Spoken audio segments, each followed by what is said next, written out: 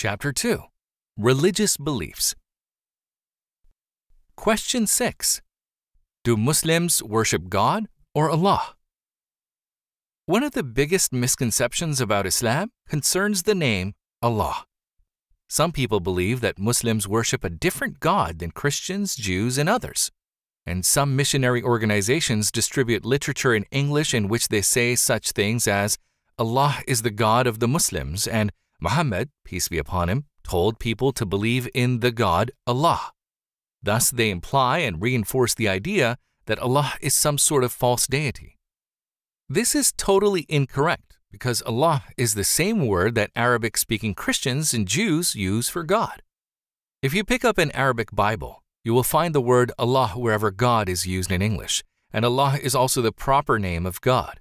Therefore, Muslims use the name Allah even when they speak other languages.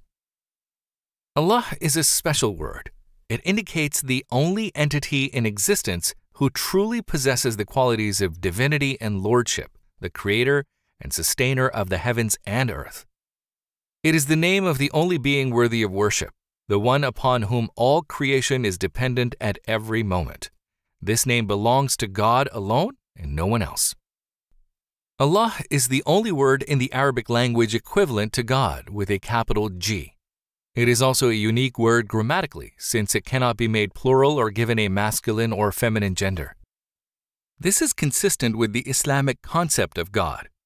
In English and other languages, the word God can be used in various forms, such as God, gods, or goddess, along with different connotations and meanings. The only difference between God, meaning a false god or any object of worship, and God, meaning the one true God, is a capital G. Thus, a more accurate translation of Allah might be the one and only true God.